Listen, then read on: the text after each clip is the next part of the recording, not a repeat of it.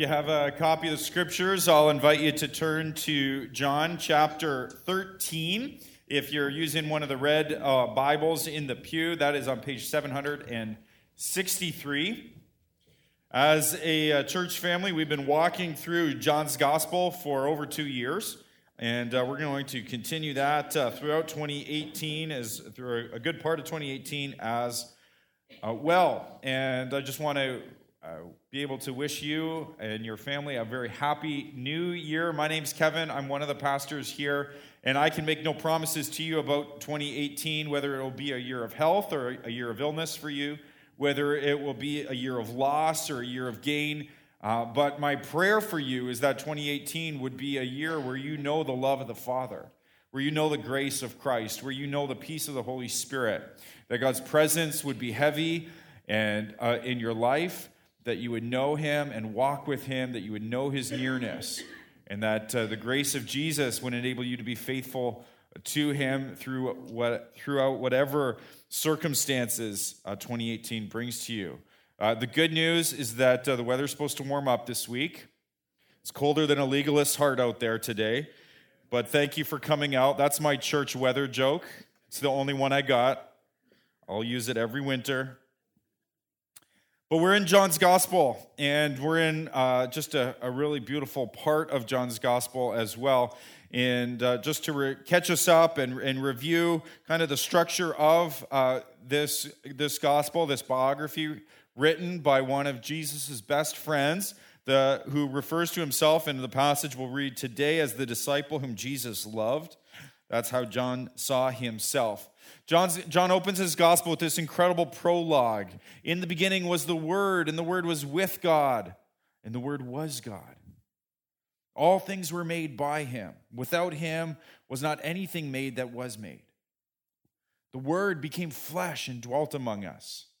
And we have seen His glory, glory of the one and only from the Father, full of grace and truth. This beautiful poetic opening where he lays out the themes that he wants to unpack. As he tells the story of the life and death and resurrection of Jesus, he wants to unpack these themes of that Jesus is this eternal Word, that Jesus is the coming King, that Jesus is the light of the world, that Jesus brings great glory to the Father.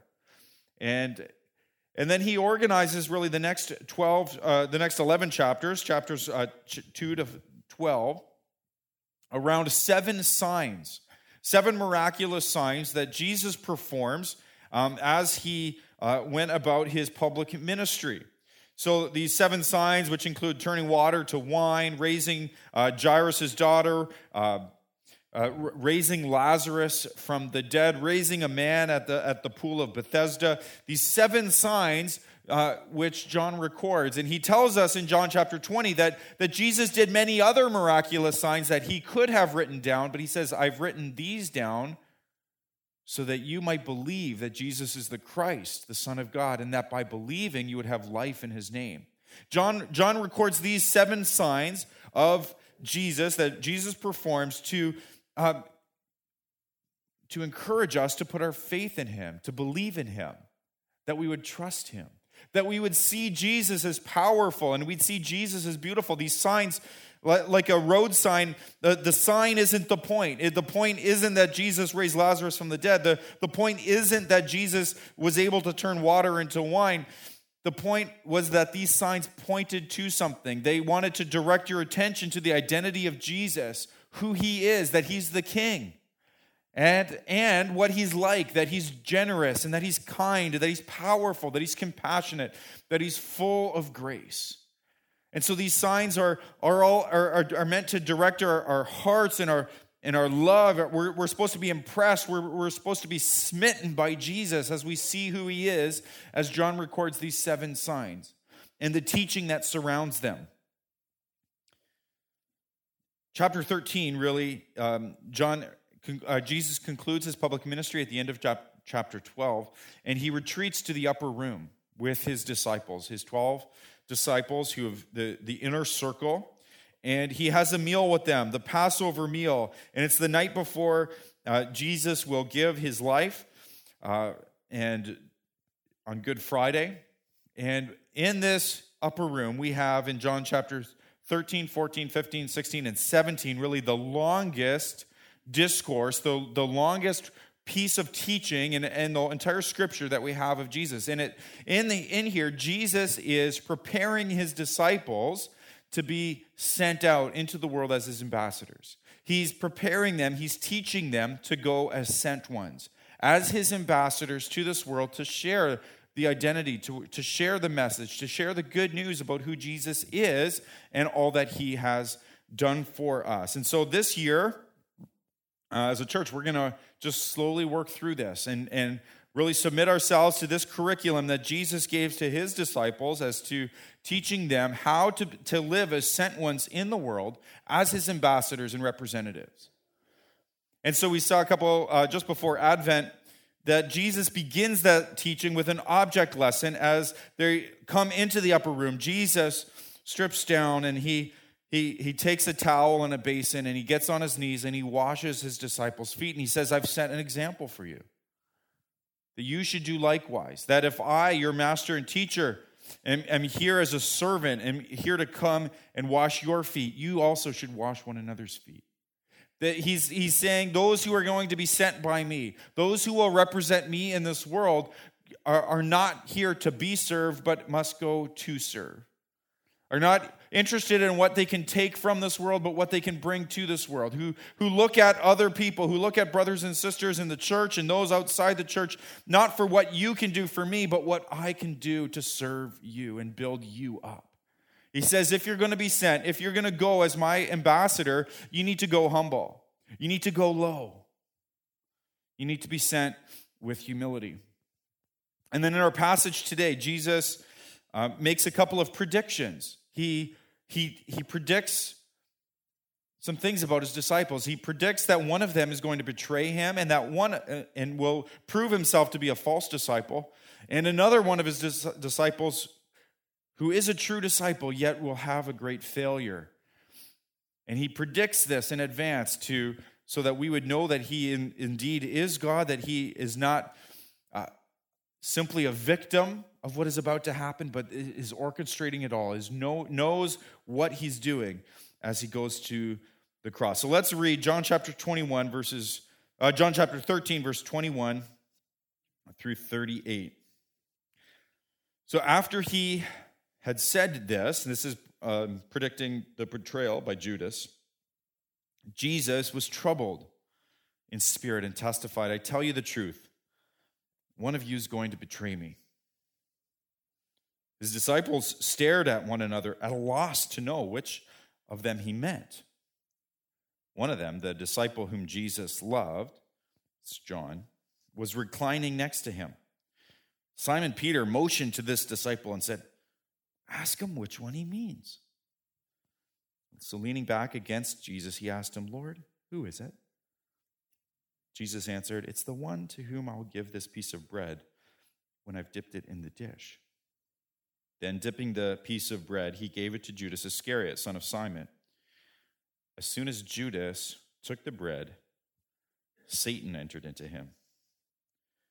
What you are about to do quickly, Jesus told him. But no one at the meal understood why Jesus said this to him. Since Judas had charge of the money, some thought Jesus was telling him to buy what was needed for the feast or to give something to the poor. As soon as Judas had taken the bread, he went out, and it was night. When he was gone, Jesus said, now is the Son of Man glorified, and God is glorified in him. If God is glorified in him, God will glorify the Son in himself and will glorify him at once. My children, I will be with you only a little longer. You'll look for me, and just as I told the Jews, so I tell you now, where I am going, you cannot come. A new command I give you, love one another. As I have loved you, so you must love one another. By this, all men will know that you are my disciples, if you love one another. Simon Peter asked him, Lord, where are you going? Jesus replied, where I am going, you cannot follow now, but you'll follow later. Peter asked, Lord, why can't I follow you now? I will lay down my life for you. Then Jesus answered, will you really lay down your life for me? I tell you the truth. Before the rooster crows, you will disown me 3 times. This is God's word. So I want to share a few thoughts and take us through as we study this passage this morning. And these thoughts are going to feel a little disconnected throughout, and yet I'll aim to tie them together as we conclude. I want to share a few thoughts and ask a few questions of the passage. I want to ask, why is John sharing so many details, about who's sitting where, and Simon's motioning to him, and why all the details of where they're sitting and what and who knows what and all of that? Why does he include all of these details? I want to ask the question, why can't we follow Jesus? Why is Jesus saying, you can't follow me now? Why is he telling his disciples, what's he teaching there? Because remember, in the first part of John chapter 13, where he washes his feet, he's saying, I'm setting an example for you. You should do this too. And now he's saying, right now you can't follow me. Where I'm going right now, you can't go. So follow me in this, but don't follow me in that. And I want to look at the connection between night and glory, darkness and glory. And then ask the question, what does this all teach us about Jesus being troubled in spirit? In verse 21, it says he was troubled in spirit. So first of all, why the details? Why does John include all of these kind of details? He's in verse 22, the disciples stared at one another at a loss to know which of them he meant, as to who would betray him. One of them, the disciple whom Jesus loved, was reclining right next to Jesus. Simon Peter motioned to this disciple, ask him which one he means. We don't know. We don't know who's going to betray him. So ask him. And so John leans back, and in the custom, they would be reclining at table, leaning on their left elbow, kind of with their feet pointed out, and eating with their right hand. And so John was probably likely on Jesus' right side, and was able to just put his head right up against Jesus' chest and say, hey, which one is it? And Jesus, probably very softly, because it doesn't seem like the other disciples understood this, says, it's the one I'm going to give this piece of bread to, and gives it to Judas. And the others don't understand what's going on. They didn't probably hear what Jesus said about it's the one that he's going to give it. So John includes all of these details. And in fact, all throughout this gospel, all throughout this biography, there's all kinds of details written. And it's important for us, I think, to know, to recognize that this is eyewitness testimony. That John means for us to know, hey, I was right there. I saw this. This really happened. This really, really happened.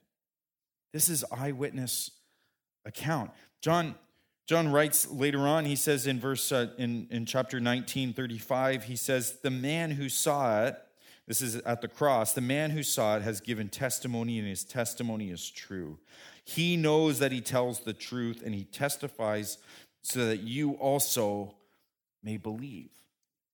I saw it. I know this really happened, he's telling us.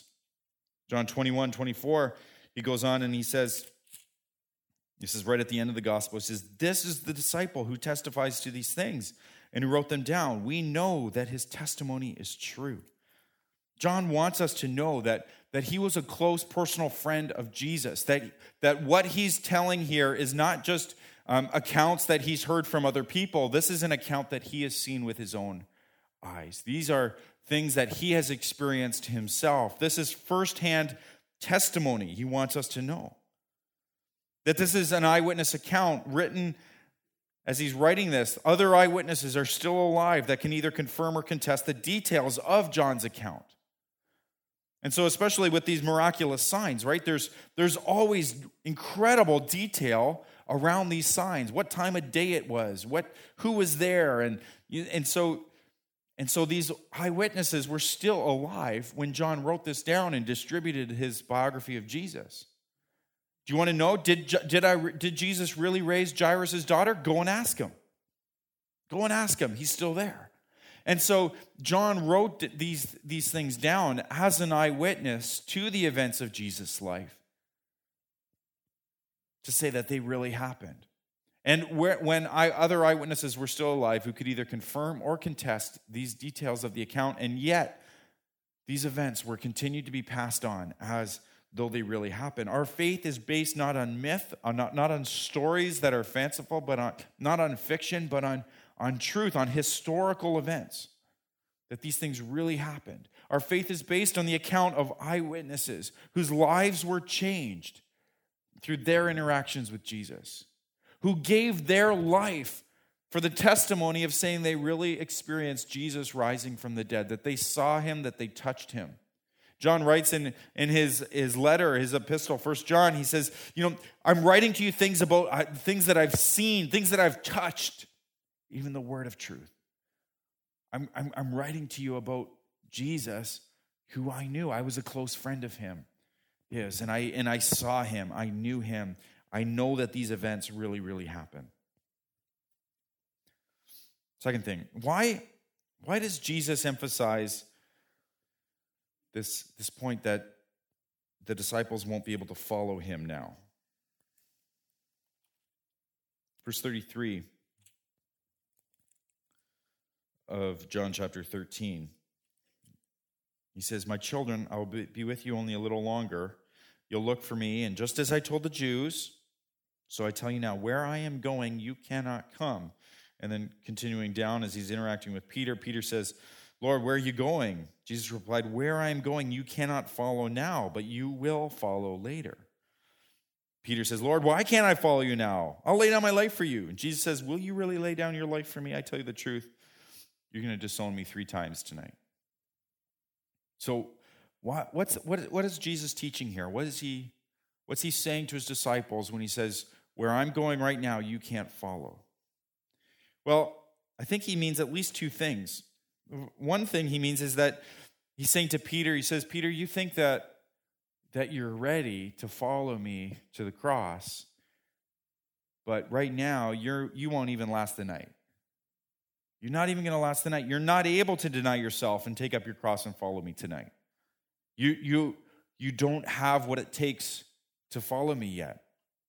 But you will. You will follow me later."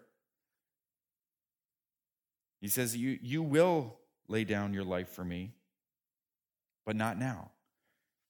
You are not yet ready to sacrifice. You have not yet received the Spirit of God, who will come and empower your witness. So Jesus is saying you don't yet have the Spirit who will empower this sacrifice for me. And yet he's also saying, I think, that Jesus was about to do what only Jesus can do. That Jesus came not only as an example for us, but also to do what only he could do as our substitute, as our Savior. He says in a few verses later here in John 14:6, he says, "I'm the way and the truth and the life. No one comes to the Father except through me." You don't come to the Father because of following my example. You don't come to the Father based on how well you follow me. I am going right now, tonight, to make a way to the Father. And you can't do that on your own. Only I can make a way to the Father. I'm the only way to the Father. I am the only way to receive eternal life. And so he asked this rhetorical question. I think that's we shouldn't miss. He says, "Peter, will you lay down your life for me?" Who's dying for who here? Peter, I actually need to die for you. You don't need to die for me. You will, but first I need to die for you. Only I can make the way to the Father, Peter. And so, trust me to do what only I can do. Third thought in this passage. What's the connection here between night and glory? Notice this, that Judas, as soon as Judas took the bread from Jesus, it says Satan entered him, and then he left. He was faced with a decision there, right? Am I going to follow through on my plot inspired by Satan to betray Jesus, or will I repent Will I confess my sin and turn to Jesus for forgiveness? And as he receives that bread, Satan enters him, and it says he left, and it was night. And I don't think John is just saying it was evening. It was dark out. He was saying Judas went out and was enveloped by the darkness. Judas gave himself over to the prince of darkness. Judas, as that betrayer, as the one who is the Benedict Arnold to Jesus, is giving himself over to darkness, is now on the side of darkness. John wrote in his prologue that the light shines in darkness, and the darkness has not overcome it. Jesus was talking in John chapter 9 as he heals the man who is born blind, one of those 7 signs. He says, "We must do the works of him who sent me while it is day. Night is coming when no one can work." And so Jesus has been doing his work while it's day. Those days are over, and now it is night. This is the hour of darkness. Luke's account talks about the hour. Jesus talks about the hour of darkness, that there is a moment here where darkness seems to conquer, where darkness has arrived.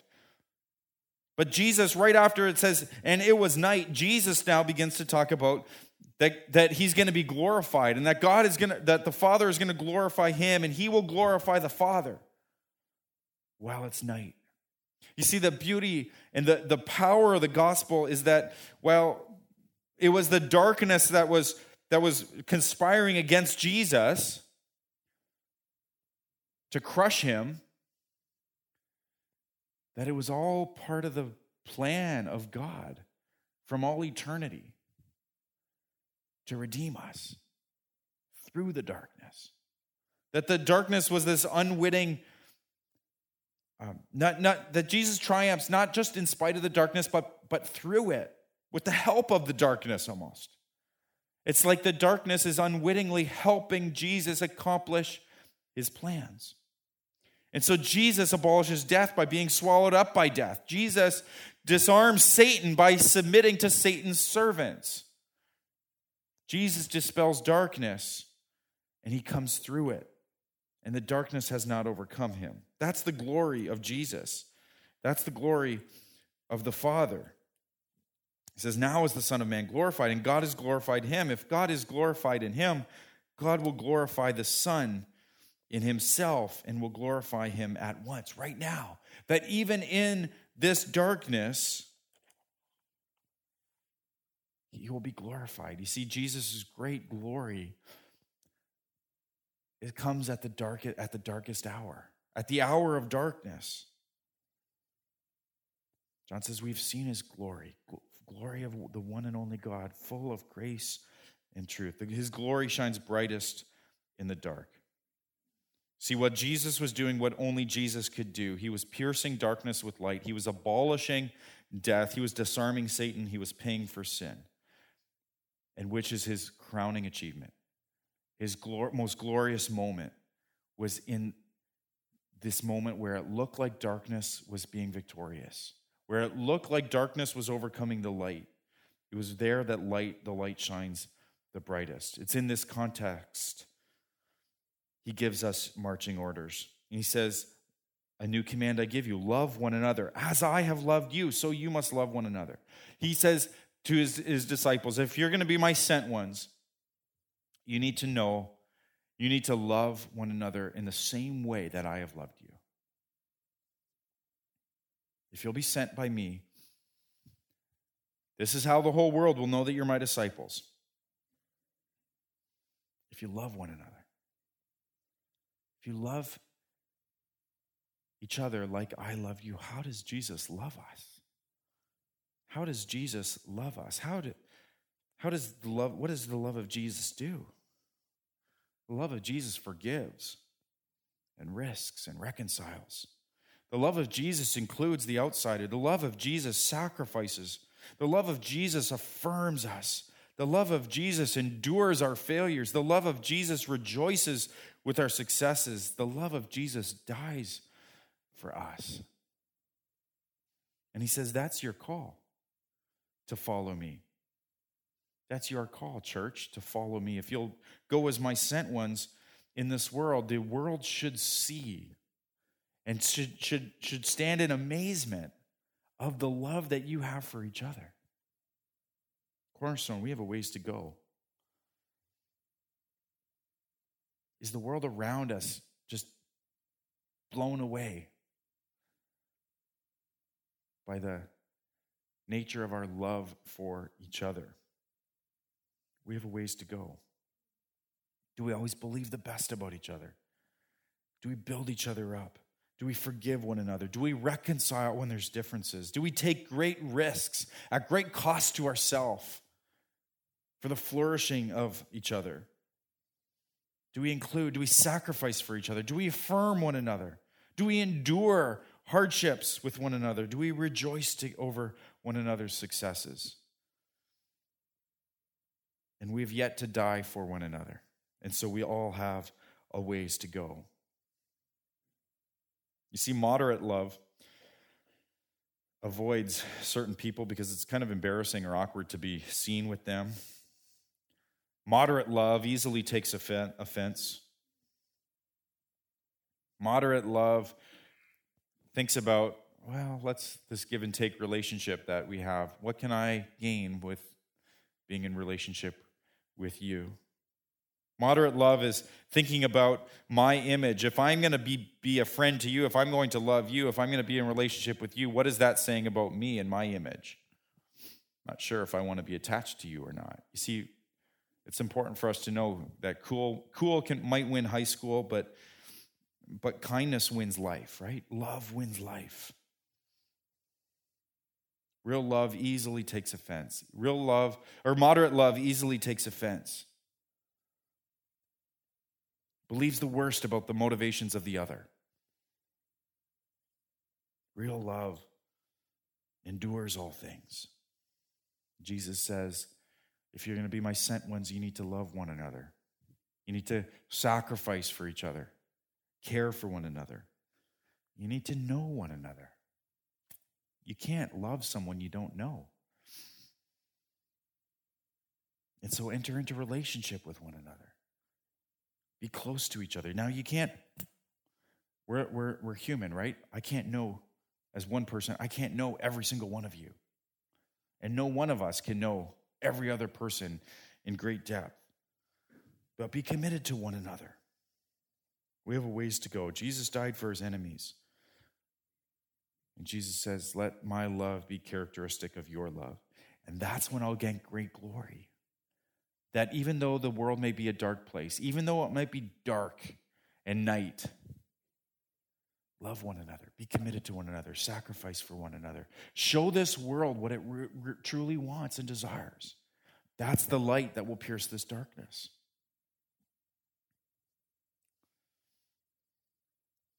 So I want to end with just thinking about this. Why does it say that Jesus was troubled? Notice that, verse 21, the beginning of our passage, it says, Jesus was troubled in spirit and says, I tell you the truth, one of you is going to betray me.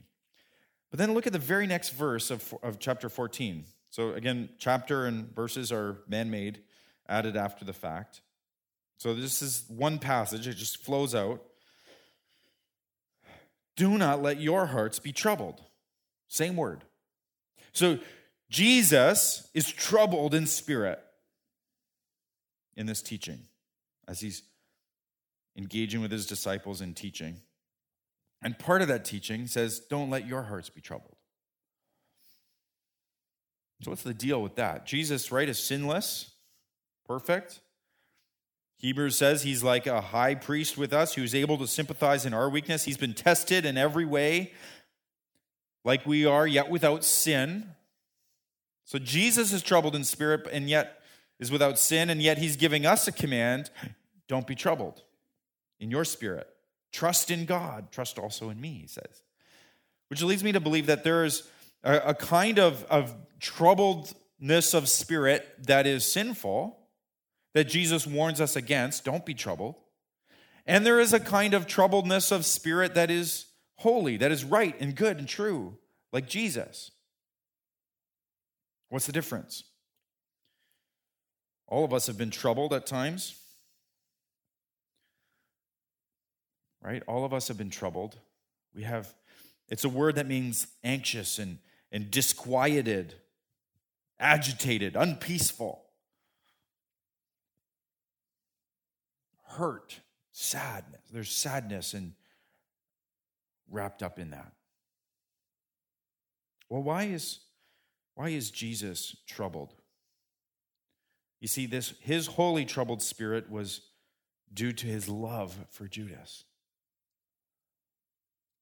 It says he was troubled in spirit, and he says, one of you is going to betray me tonight.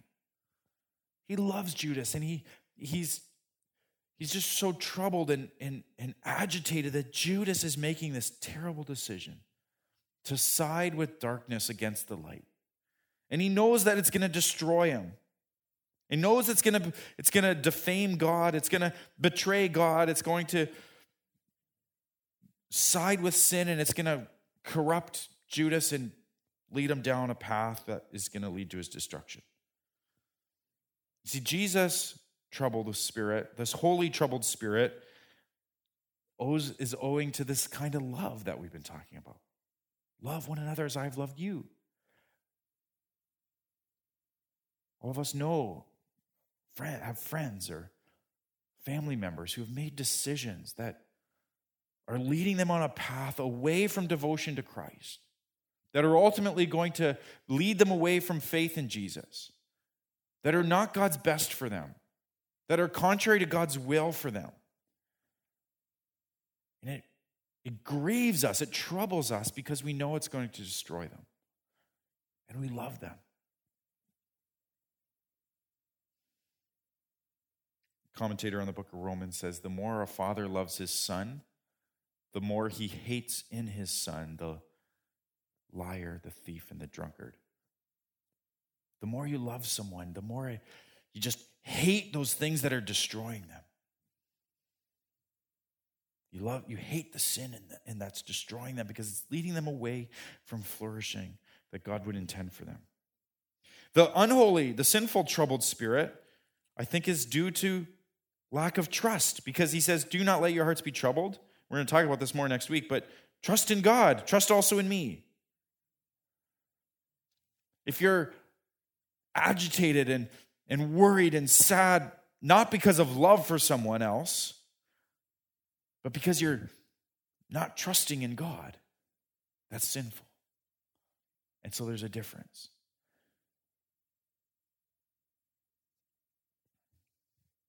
Trust in God. He's loved you like Jesus has loved you. This is his kind of love for you. The troubled spirit that Jesus had didn't paralyze him. For the joy set before him, he went to the cross. He wasn't paralyzed by his agitation and his sorrow. It had its boundaries. He saw the joy set before him, and so he endured the cross. And so what have we learned this morning? The story is true.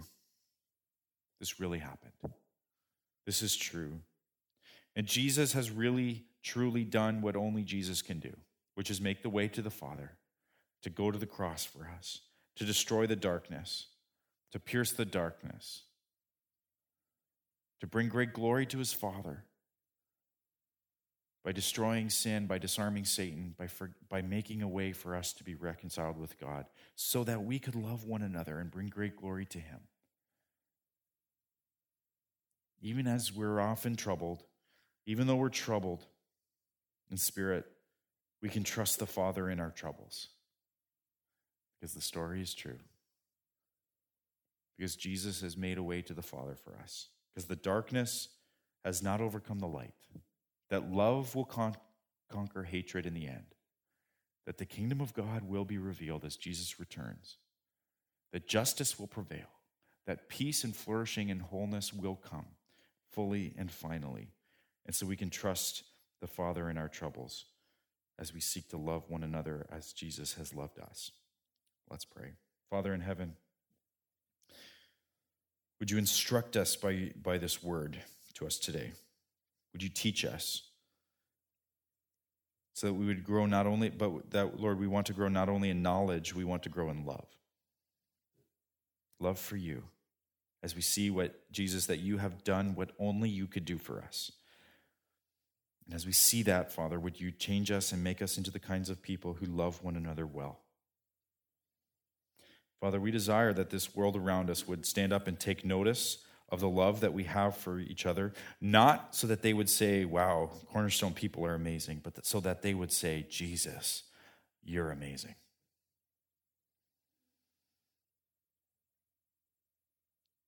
And so, Father, gain glory for your name through us as your followers, as we seek to love one another and live the life that you've called us to. And Father, if there's those here that are troubled this morning, those who are lacking peace, would you shine light into their hearts, Lord, so that it would reveal, is it owing to a lack of trust in you?